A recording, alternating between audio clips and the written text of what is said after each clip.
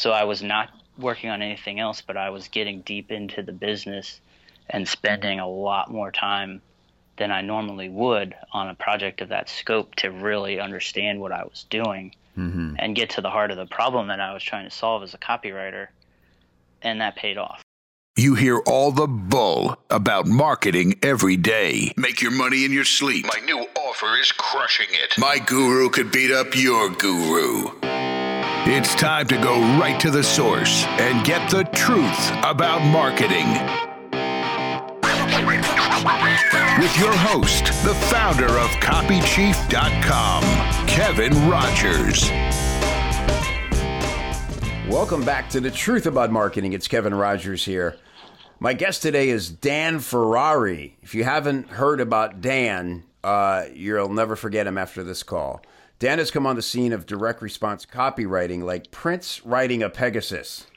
His work has been acknowledged and celebrated from many of the greats like Ken McCarthy and Gary Bencivenga, and the dude's only been at the gig for about 3 years now, which is staggering. So he's obviously had a very tremendous run here, and he's worked with some big publishers, and he's now an in-demand freelance copywriter. So Dan, thanks for being on the call. Really excited to hear more of your story today.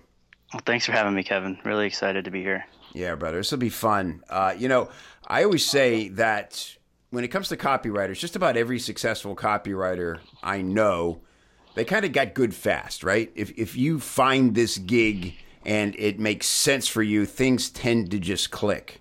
But I don't think I've ever seen anybody get so good so fast as you. I mean, you didn't stop at like good level. You got to great pretty fast. Was there a moment where you were like, oh damn, like I'm really good at this? I mean, was it obvious to you, or like all writers, is there a tad of imposter syndrome lingering still there? I think the answer to that question is kind of on both sides. To address the latter part first, the imposter syndrome comes about just about every time I start a new project. Is this going to be the one where everyone finds out that I don't know what I'm doing? Right. But to go a little bit further back into history, the first control I wrote for The Motley Fool was right around doing this for about 2 years. And at the time, I didn't necessarily grasp how much of an accomplishment that was. And then a little bit later, as I got further into that business, I became privy, of some of the test results that they had done in the past, and kind of A-list copywriters who had come in and tried to do the same thing and had failed. And, that's kind of an eye-opener when you see that people who you look up to have tried to do the same thing that you just did and they couldn't do it. Yeah. I had to sort of like pinch myself a little bit and be like, whoa, that's crazy. I don't even know how that happened. Mm-hmm. Yeah. And so, I mean, how long were you at it? Well, let's go back to like what you did. Maybe I'd love to hear the process. So many people talk about, hand copying ads and doing all these things to really fast track their success as a copywriter. But, that people could end up doing that for years and nothing else. What was your process like to get to the point where you were actually writing stuff that was getting implemented? Well, it was probably just being obsessed to a certain extent. When I first started this, everything that you just mentioned, I was hand copying ads for a few hours a day. I was subscribed to every email list there was. So I was reading another, 10 to 15 marketing emails a day. And then on top of all that, I was studying the great texts that everyone recommends you read, breakthrough advertising, tested advertising methods, and then also writing. And that's obviously the most critical part of that equation, because you can take this stuff in for the end till the end of time, and if you're not actually writing to sort of create that feedback loop about what you're grasping and what you're missing and how to sort of fill the gap between the two, you're always going to be at square one. And the more writing you can do, the more feedback you can get, and the more rapidly you can iterate your own process and your own results is, I think that's what makes the sky the limit, is just that constant process of iteration. Yeah, right. A lot of new freelancers will say, yeah, but I don't have anything to write about. Like, nobody's hiring me.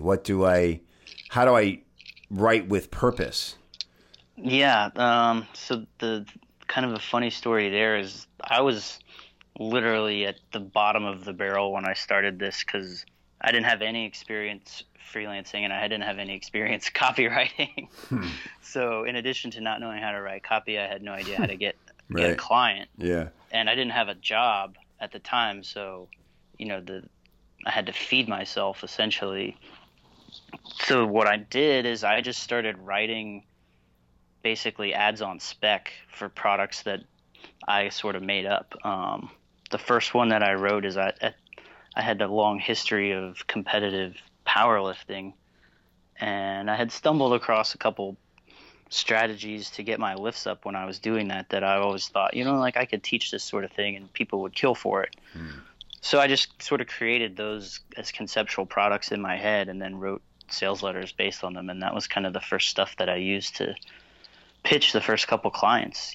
There's nothing to it. I just sat down and decided that's what I was going to do. I didn't actually produce the product. So it was an instant win for me. Yeah, that's great. No, that's really smart. And that's kind of what I tell people is, like, I mean, you go to ClickBank and write about anything that's in that marketplace. Right? There's endless products there. And you can look at their copy and their testimonials and say, how would I take the same material and, make my own sales letter about it? And then at least you're having to do the critical thinking part about how to create what your copy would look like. Yes, exactly. I think the critical thinking part of it about turning some of these things into your own voice and your own approach is where, that gap is closed that I talked about a few minutes ago. Right. And so then what was it like once you finally did get hired? The first few months of this whole process were kind of filled with rose-colored glasses. I didn't think I grasped how hard copywriting was at the time, so just like, okay, like I've been hired, I'll just go write this.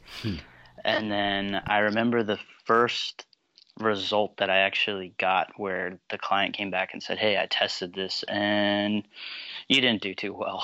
And that's kind of a slap in the face and a little dose of reality that, okay, you can't just start copywriting and all of a sudden you're world class. And that goes back to the imposter syndrome that we've both just related on. Is it never goes away, because this is a hard career, and I know you agree with me when I say that you just have to be stubborn.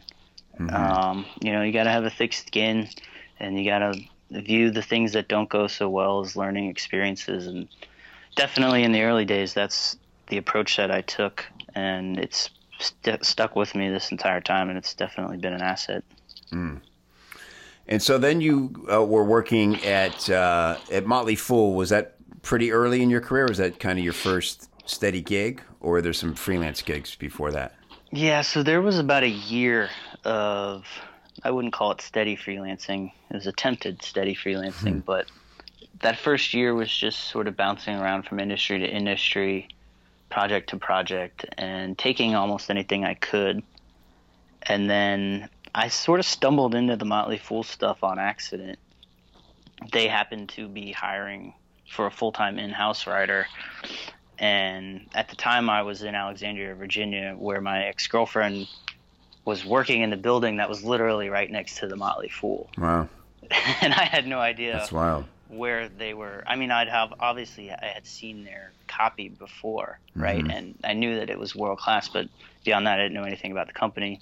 And then, serendipity kind of stepped in. There it was, and they gave me a couple of freelance contracts before making the in-house hire. Cool. And then, so obviously, location, that's usually the big barrier, but there you were. Yeah, I mean, it was just a stroke of luck. I don't know where that came from, but wow. Thank God for it, because it was just the tremendous part of my career, and I can't be grateful enough for the opportunity. Yeah. And then, so you had a lot of success there. Was that pretty quick, or would that take a lot of trial and error? So the first package that I wrote for them did 18 sales, which is not their goal. Yeah, a horrible failure, to put it lightly. And that was on a freelance contract. So I was very fortunate that they must have saw something in your writing. Exactly. Yeah. And, I see this conversation going back and forth between freelancers and business owners all the time.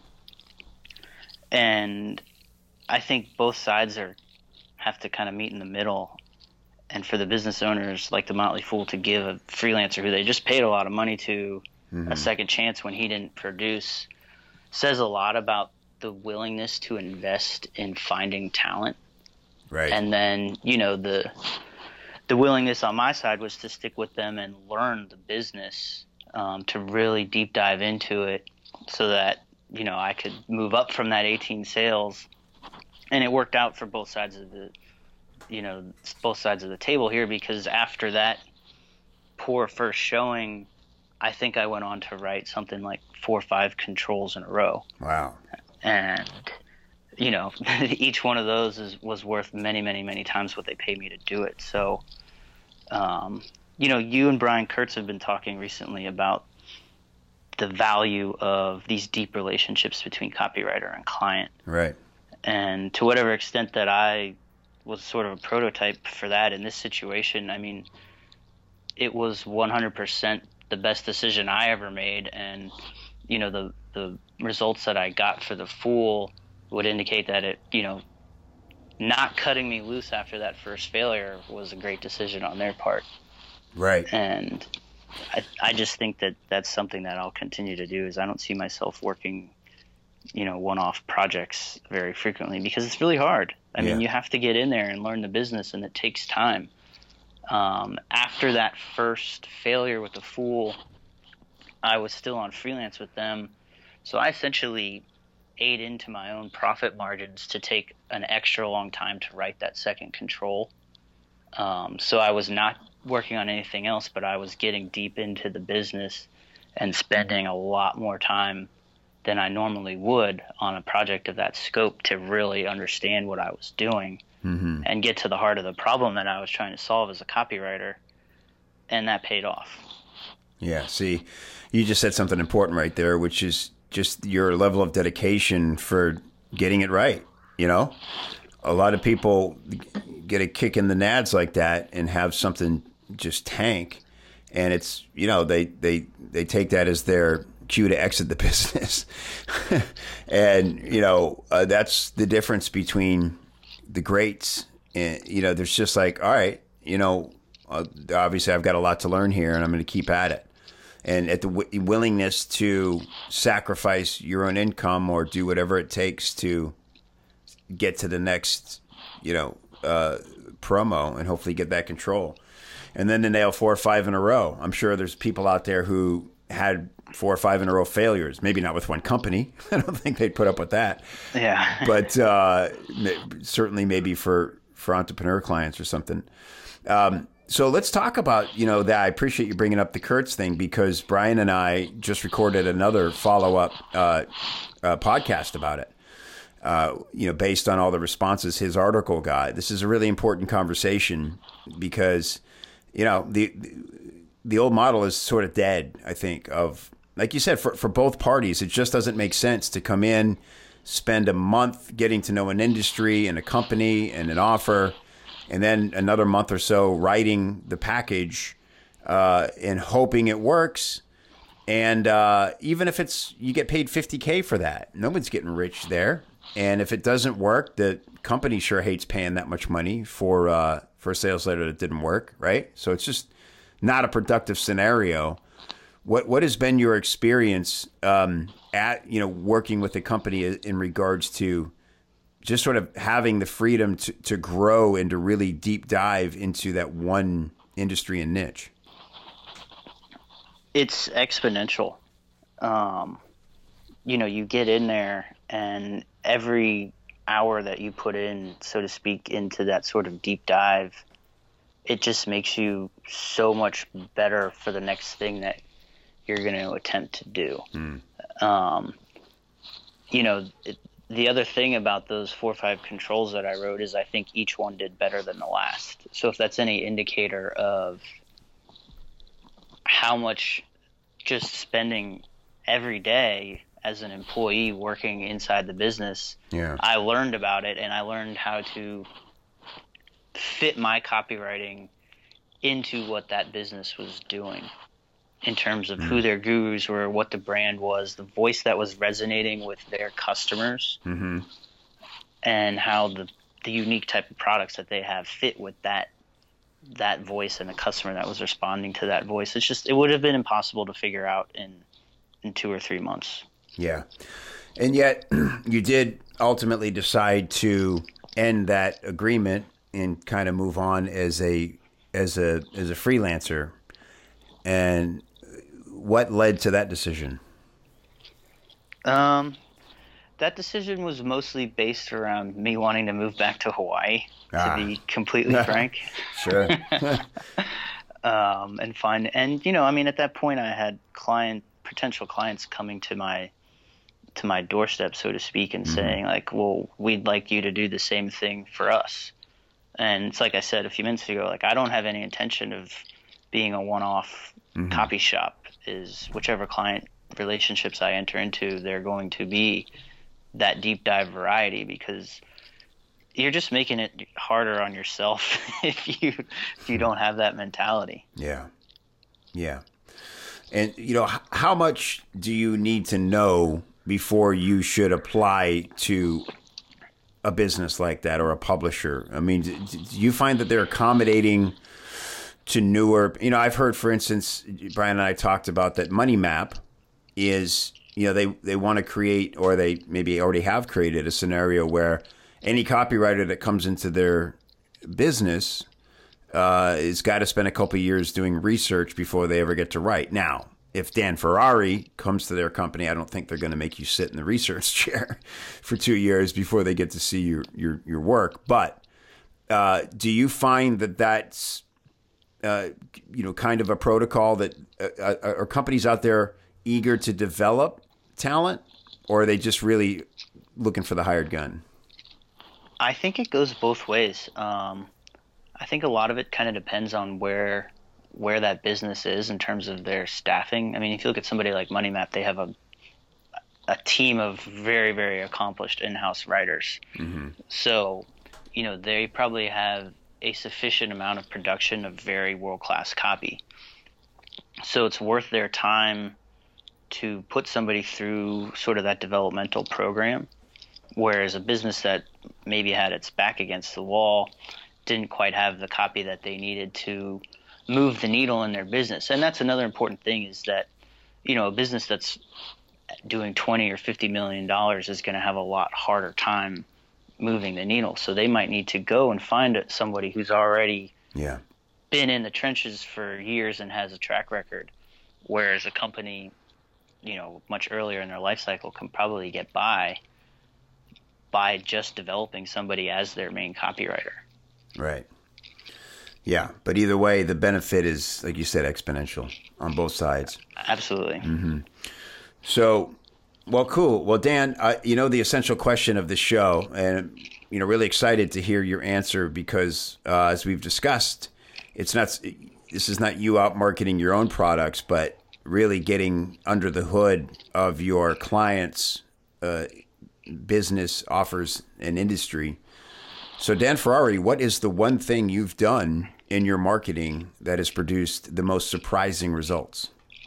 Yeah, I mean, and my answer to this is essentially a continuation of what we just talked about, and it's really thinking about each project I take on from a product perspective first.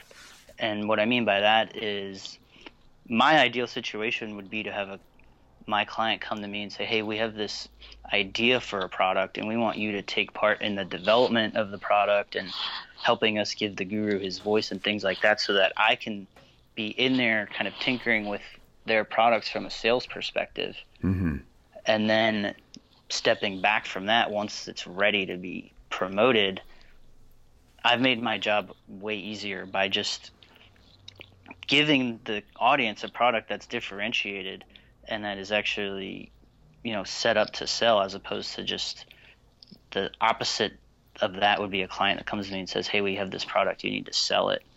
And I have no validation as to whether anyone wants it or if they're marketing in the places where the people who want it even exist. And, I think a lot of my success has just been looking at product portfolios from a higher level and putting those together into consistent offers and funnels and things like that. And then, it's a much easier walk down the path as a copywriter when you do that. Yeah, great answer. Cool, man. I want to just quickly talk about the actual craft of writing, beyond the copy part of it, the persuasion, the sales, the features, the benefits. Do you write any fiction? Just as the Dan Ferrari, the writer, what motivates you? Well, Dan Ferrari, the writer, is probably Dan Ferrari, the editor. So my approach is pretty much, I'll do my research and all of that, but once I start writing, I write. I don't stop. And if I get to a point where I need more research or something isn't clear, I make a note or a comment right there in the copy and I just blast through it. Because for me, that's the most stressful part, is the actual creation. Yes. That's when you'll see me and I kind of get into this antisocial funk where I'm just always in my head about what I'm trying to write. So I like to get out of that as fast as possible. And then the editor comes out, and that's what brings me to life. I mean, I'm doing that on a project right now, and it's really fun for me to just dive in and, exercise my love for the English language and for putting these stories together in a logical way. And that's just, the patience of where my mindset is, as opposed to having no patience for the writing part. No, that's great. And, again, good for you, man. That's a learned discipline. That was my big Achilles as a freelancer, was I could never get that first draft just out. Yeah, it is. I mean, what you said about it, the discipline of it, is you just have to kind of force yourself to ride it through. That was something that I originally learned from Andre Chaperon. He was big on that, just write, and then finish it up later. Yeah. Ongoing practice. Yeah. I can do it in email, but really tough. Right? Yeah. I don't want to sound self-righteous at all. Like I've cracked the code. No, I struggle with it. You mentioned the torture you feel when you're doing it. So I always tell people, I go, it must be the greatest thing ever to be a full-time freelance copy. I go, well, no one's whistling while they do it. I can promise you that. Yeah, absolutely. So, well, great, Dan. This has been awesome. Really appreciate you doing this. I know it's going to be super inspiring to, particularly the copywriters and the business owners. It'll be insightful. I hope you'll come and join Brian and I when we're going to hold a hangout and talk more about this topic. And it'd just be great if you could come on and share some of your wisdom. Yeah, I'd be happy to. Thank you. Yeah. So why don't you leave us, if you would, with just, what could you say? I mean, so many freelancers, I'm sure, in different parts of their career right now, feeling like, man, I can't get anybody's attention. What are they missing? What's the one thing they should be doing that they're probably not? To get attention of people in this market, I think it's just down to having a track record and then, being humble when you talk about it and just putting yourself out there, networking and having results. At the end of the day, it takes care of itself if you can do those two things. Very good. And speaking of networking, one last thing I want to mention. I thought this was a beautiful story. Tell me about meeting Gary Bencivenga. Oh, man. So I met Gary Bencivenga at the Titans event that Brian held in September of 2014. And the story is more or less just out of the context of even something that would happen in reality. I got food poisoning the night before. That's right. So I woke up the morning of the event and ended up being shuttled out of the hotel in in an ambulance. Wow. Couldn't get out of bed. So they bring me to the hospital and fix me up with IVs and all that. And it was about lunchtime that I was completely feeling back to normal. And I said, can you guys just let me go back to this thing that I paid all this money to go to? And they said, well, we can do blood work. I said, I don't need a blood work. Just discharge me. So I missed the first half of the morning, but I came in, it was probably about noon. Everyone was finishing lunch and coming back to their seats. And you know how these things work. People rush to the front of the room to get their seats. Mm-hmm. So when I got there, the only seat available was in the very back table. Well, the table at the second to the end of the row. And the very end table was reserved for the speakers.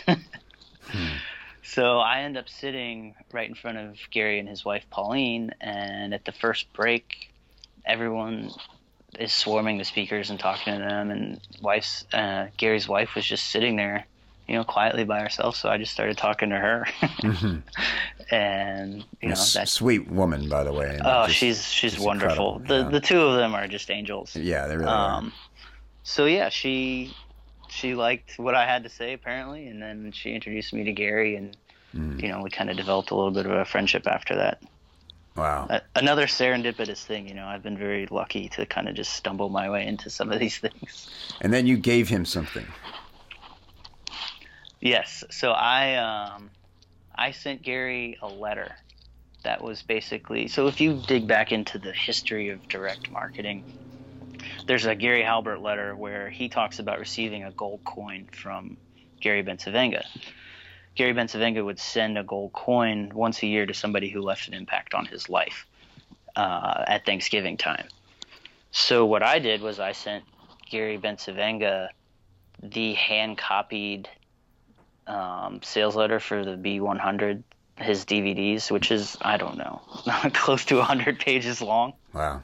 So I hand copied the whole thing, and then I attached a letter to the front that said, hey, Mr. Bencivenga, I just wanted you to know that you've had a tremendous impact on my career. Your writing just resonated with me from the first day I saw it, and I've been very open about saying that, I've modeled myself after him. Mm-hmm. And yeah, it's just that little bit of gratitude went a long way. It's beautiful. It's a great story. Again, I think moments like that speak to why you're successful as much as your abilities and the things that the disciplines you've developed. So, Dan, thanks for sharing all this. It's been a great episode, and I look forward to talking to you again soon. Thanks, Kevin. Thanks for having me. Hey, thanks again for listening to the Truth About Marketing podcast. If you like this show and you think other people would like this show, the best way to spread the word is by reviewing and rating the show in iTunes. Just log in, click review, leave a big old fat 5-star review, and let everybody know that you dig the show so that they can dig it too. To get all the links and resources we mentioned on today's episode, please go to copychief.com/TAM, as in Truth About Marketing. And if you'd like to learn more about how you can improve your sales copy with templates, formulas, coaching, feedback, or hiring a pro, do all that on the inside of the members area of copychief.com, and I will look for you there. Thanks for listening. We'll see you next time.